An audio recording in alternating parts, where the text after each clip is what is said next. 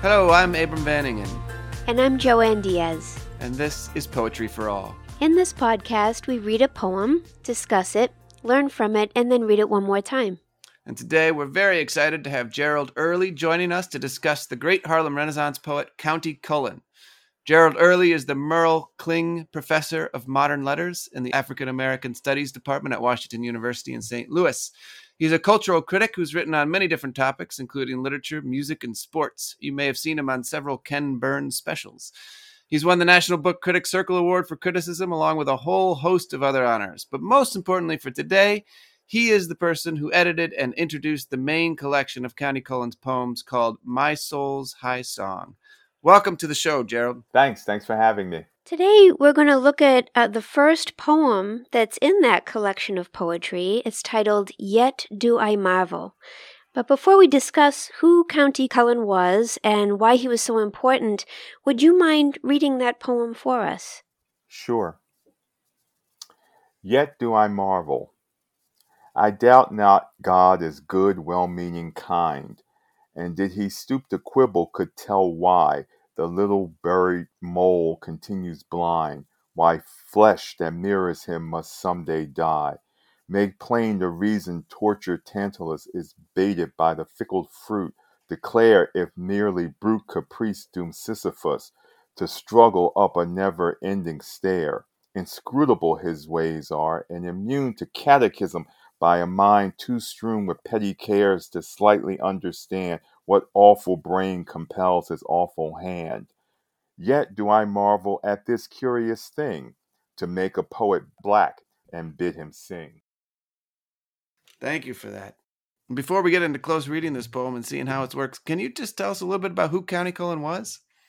Well, Countee Cullen was probably in the mid-1920s the most famous Black poet in America, and probably one of the most highly regarded Black writers in America in 1925, which is when this poem was published. It was adopted by a Black minister in Harlem, a Black Methodist minister, Frederick Cullen. He was educated at mostly white schools. DeWitt Clinton High School was a mostly white high school, mostly for academically talented kids. He seemed to have always been interested in poetry and started writing poetry when he was still a teenager. In fact, when he was still in high school, and studied English literature at NYU, was very influenced by the Romantic poets, and emerged from all of this, from his education and so forth, as really probably the most well-trained Black poet in history to that time. And so here was a marriage of the man and the moment. Here was this Black literary person interested in poetry coming out when he did in the middle of the Harlem Renaissance, 1925, which was a movement to try to create important Black artists. So he was very promoted. One of the things I love about your introduction to this book of the collected work of Countee Cullen is that, of course, you focus so intensely on his life and work, but you provide such fantastic context, just cultural, historical, political context, and you situate him so that we can better understand his significance. And so one thing that interested me, in your introduction, you say that the book that really kicked off the phase of the new Negro movement known as the Harlem Renaissance was James Weldon Johnson's 1922 anthology, The Book of American Negro Poetry. Can you say more about the role of that anthology and its relation to the Harlem Renaissance? Sure. James Weldon Johnson was a major literary and political figure. He was very high placed in the NAACP. He was also a novelist and a poet himself. So he was very well established as a literary figure and could understand literary people. Johnson was very interested during the 20s in the Harlem Renaissance of wanting to create a canon. And basically, the Book of American Negro Poetry was creating a Black canon.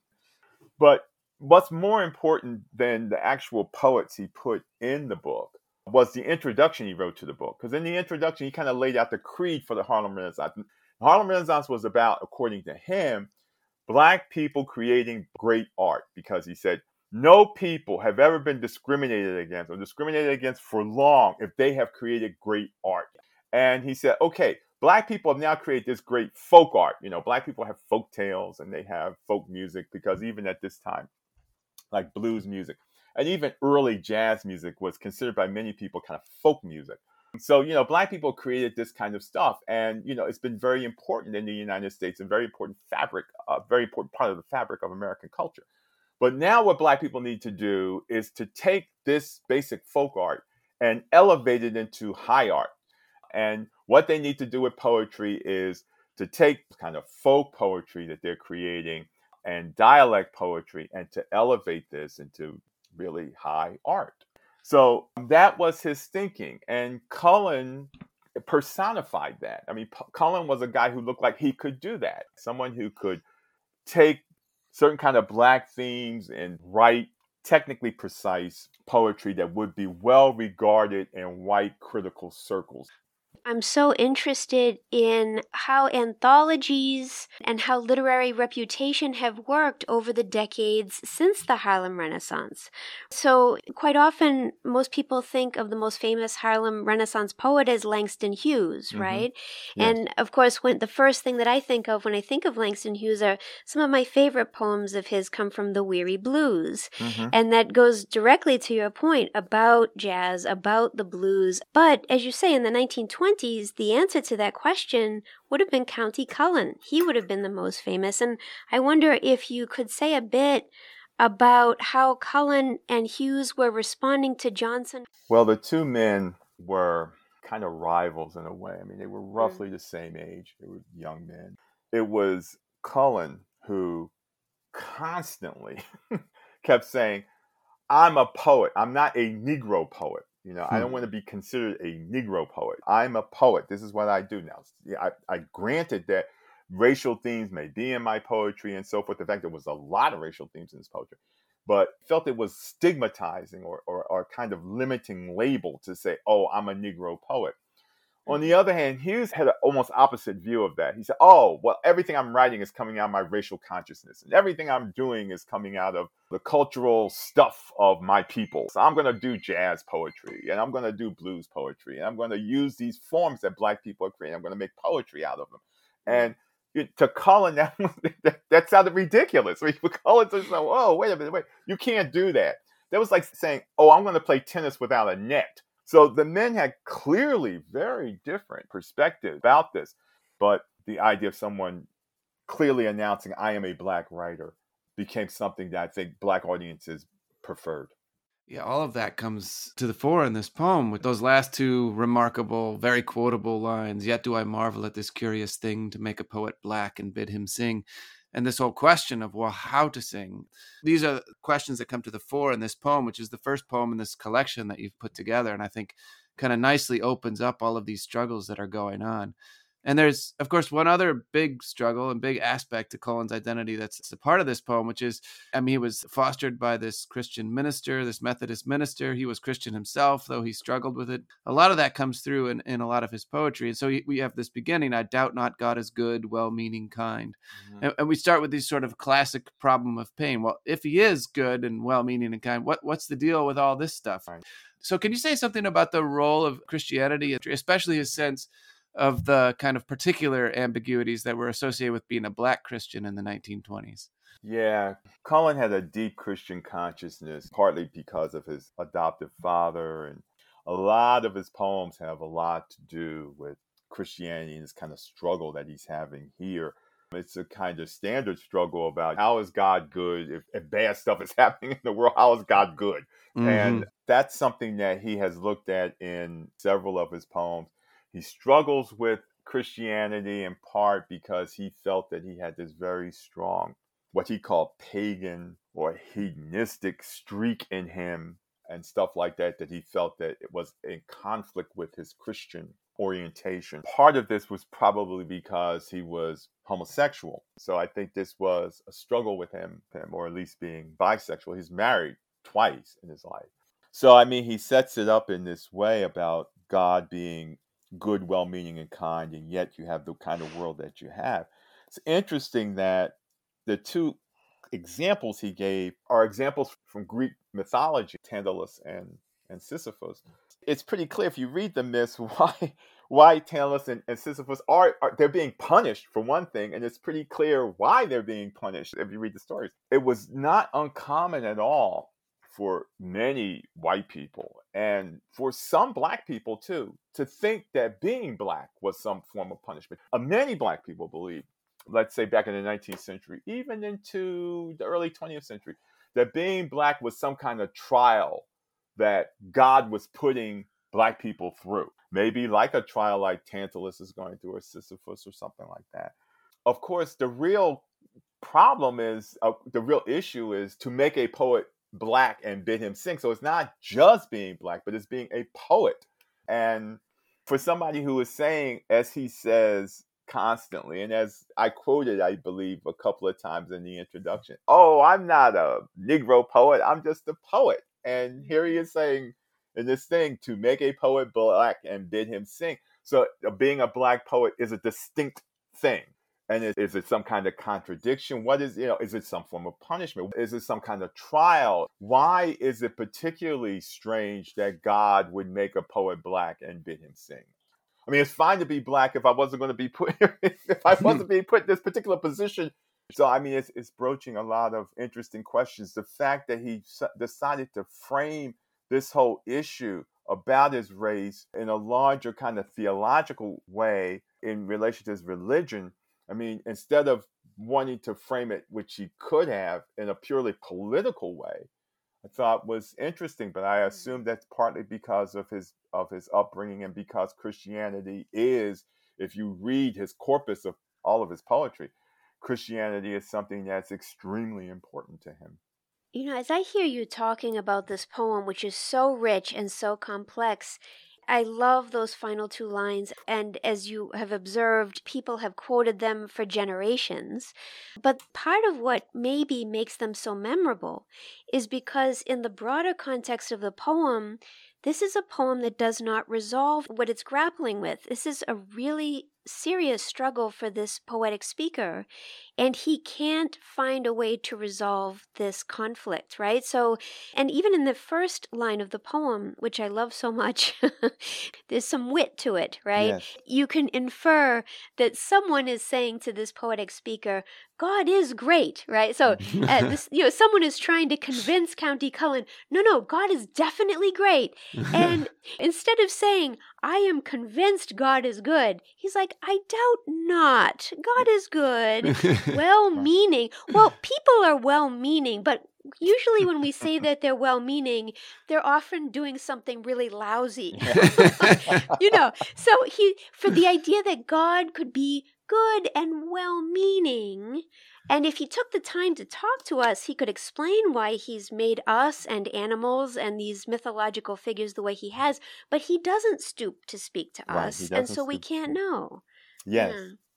And your point is well taken. I mean, who knows how much irony there is in that first line of the poem. As I said, his grappling with his religion was not ultimately that he resolved things. And I think your point is well taken, that the poem does not resolve insofar as the speaker's dilemma goes. It's not resolved. It's a mystery, and God won't speak to us. So he won't tell you. So yeah, and it's not unusual in several of his poems when he's talking about Christianity, that there is a kind of oral tint of irony in what he's saying. He's certainly about the nature of his relationship, or the nature of the relation of human beings to God, and the inscrutable nature of this being that created you and kind of shut you off from any kind of understanding of what he is or what it is. And his ways are inscrutable, and immune to catechism by a mind too strewn with petty cares to slightly understand what awful brain compels his awful hand. Well, there's great distance between God and people, and in case you didn't know that. But what he feels about that is unclear, about what he feels about that distance. But there is coming through in the poem a certain sense of alienation of God and people in some way, because God won't speak. Now, that's an interesting thing to talk about or think about for Black Christian, particularly coming out of the tradition he did, to talk about this certain kind of alienation from God or something. because in the black church and black church he was raised in, was one of the things that's really emphasized is, oh, I have this really deep personal relationship with God. And, he's sort of saying, that's kind of tough to have with a with a being that is like, you can't comprehend it. And, your mind the being doesn't communicate with you, and your mind can't seem to comprehend what it is. And it's kind of tough to have a personal relationship with that. And of course, here in this poem as well, as a Christian, one of the absences in this poem is Jesus, who is supposed to be that figure that is supposed to mediate between God and man. But yet there is no mediation here at all in this poem, which is kind of interesting. One of the things I see going on here in terms of that invocation of Christian theology and theodicy and so on, he's really invoking a lot of big traditions that he's then inserting himself into at the very end. So the Christian theology and theodicy is one, Greek mythology with Tantalus and Sisyphus is another, the whole English sonnet tradition, of course, this is a sonnet in and of itself. And so in a way, he's drawing on all of these big Western traditions and then turning in the last couplet to saying, and here I am, a black poet, and you're bidding me sing.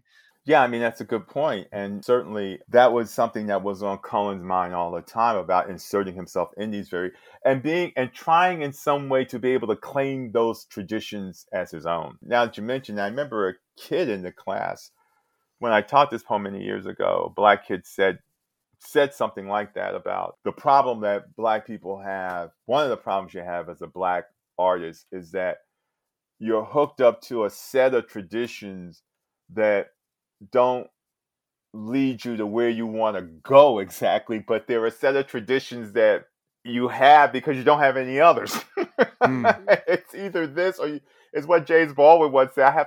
Baldwin once said, I have to figure out my way in this scheme. What he meant was America and the Western world. I have to figure out my place in this scheme, because if I don't have any other scheme. This is the scheme. Well, the links to Tantalus and Sisyphus are interesting in that respect, too.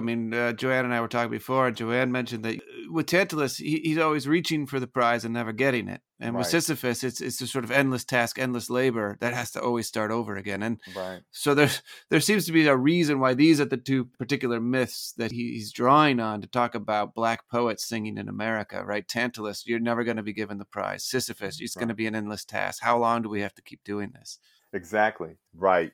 I'm never going to get the prize. I'm always just going to be tantalized by it. And the water will always recede when I try to drink. The fruit will always rise up when I try to reach it. So, yeah, and I would say that those two myths would probably capture, in some ways, a certain kind of attitude about black people's relationship with the West and with America and with the whole set of European traditions that they have, and yet in some ways that they don't have, that they're trying to claim, and in some ways people are saying you can't claim it. Then you're saying, if I can't claim this, there's nothing else I can claim, and just because this is the only thing I know.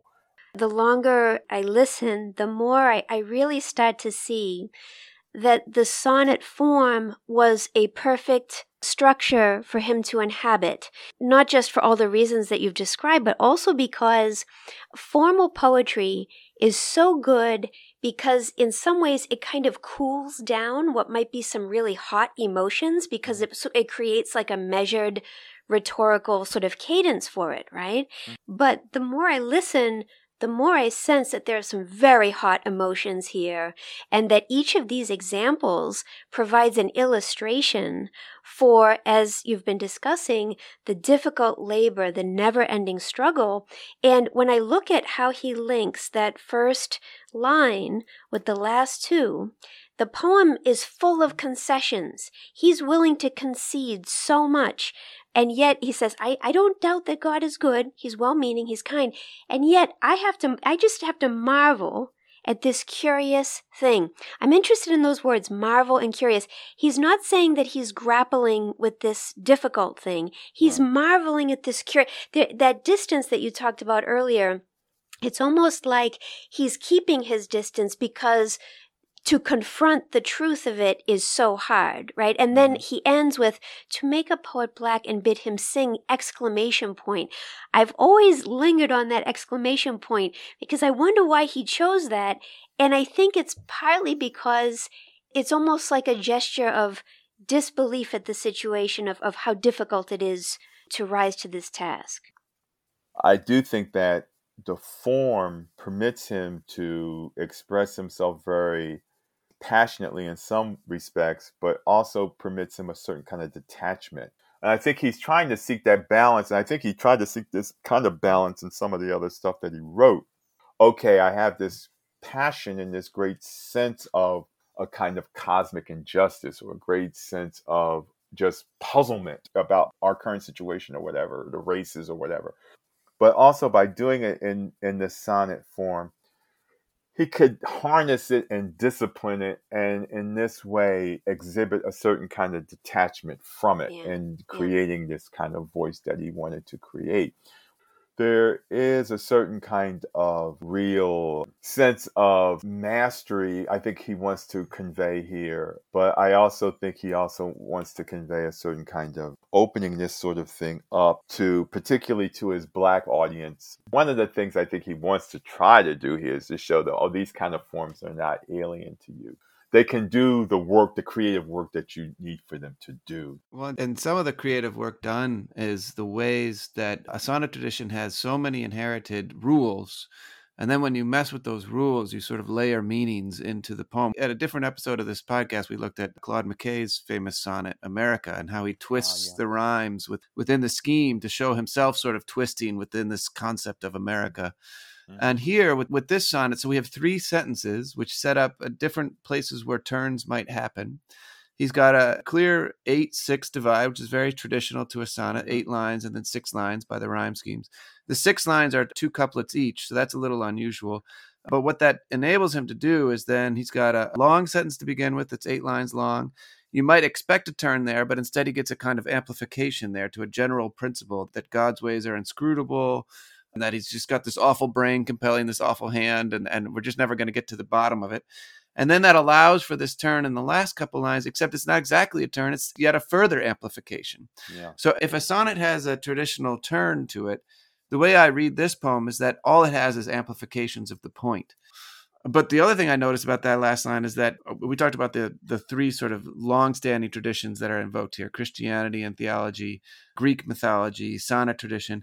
But then, at least what I hear echoes of in that last line is a classic African-American spiritual, by the rivers of Babylon, where we sat down and there we wept when we remembered Zion. And that goes on and says, and the wicked carried us away in captivity, required from us a song. How can we sing the Lord's song in a strange land? And that's, of course, pulling from the Psalms. But that's an old classic spiritual. So in some ways, I feel him invoking a spiritual even in the midst of an English sonnet. Yeah, that's perfectly reasonable because his background and so forth, he's very schooled in Black religious music and the like. And he makes references to Black religious music in some of his other poetry. So in the Black poetic tradition, the first Black poets were considered the people who created the spirituals. With all that said, would you be willing to read this poem again? Sure, why not? Yet do I marvel.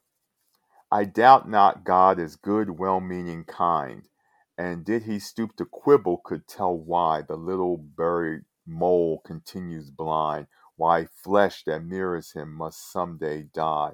Make plain the reason tortured Tantalus is baited by the fickle fruit, declare if merely brute caprice doomed Sisyphus to struggle up a never-ending stair. Inscrutable his ways are, and immune to catechism by a mind too strewn with petty cares to slightly understand what awful brain compels his awful hand.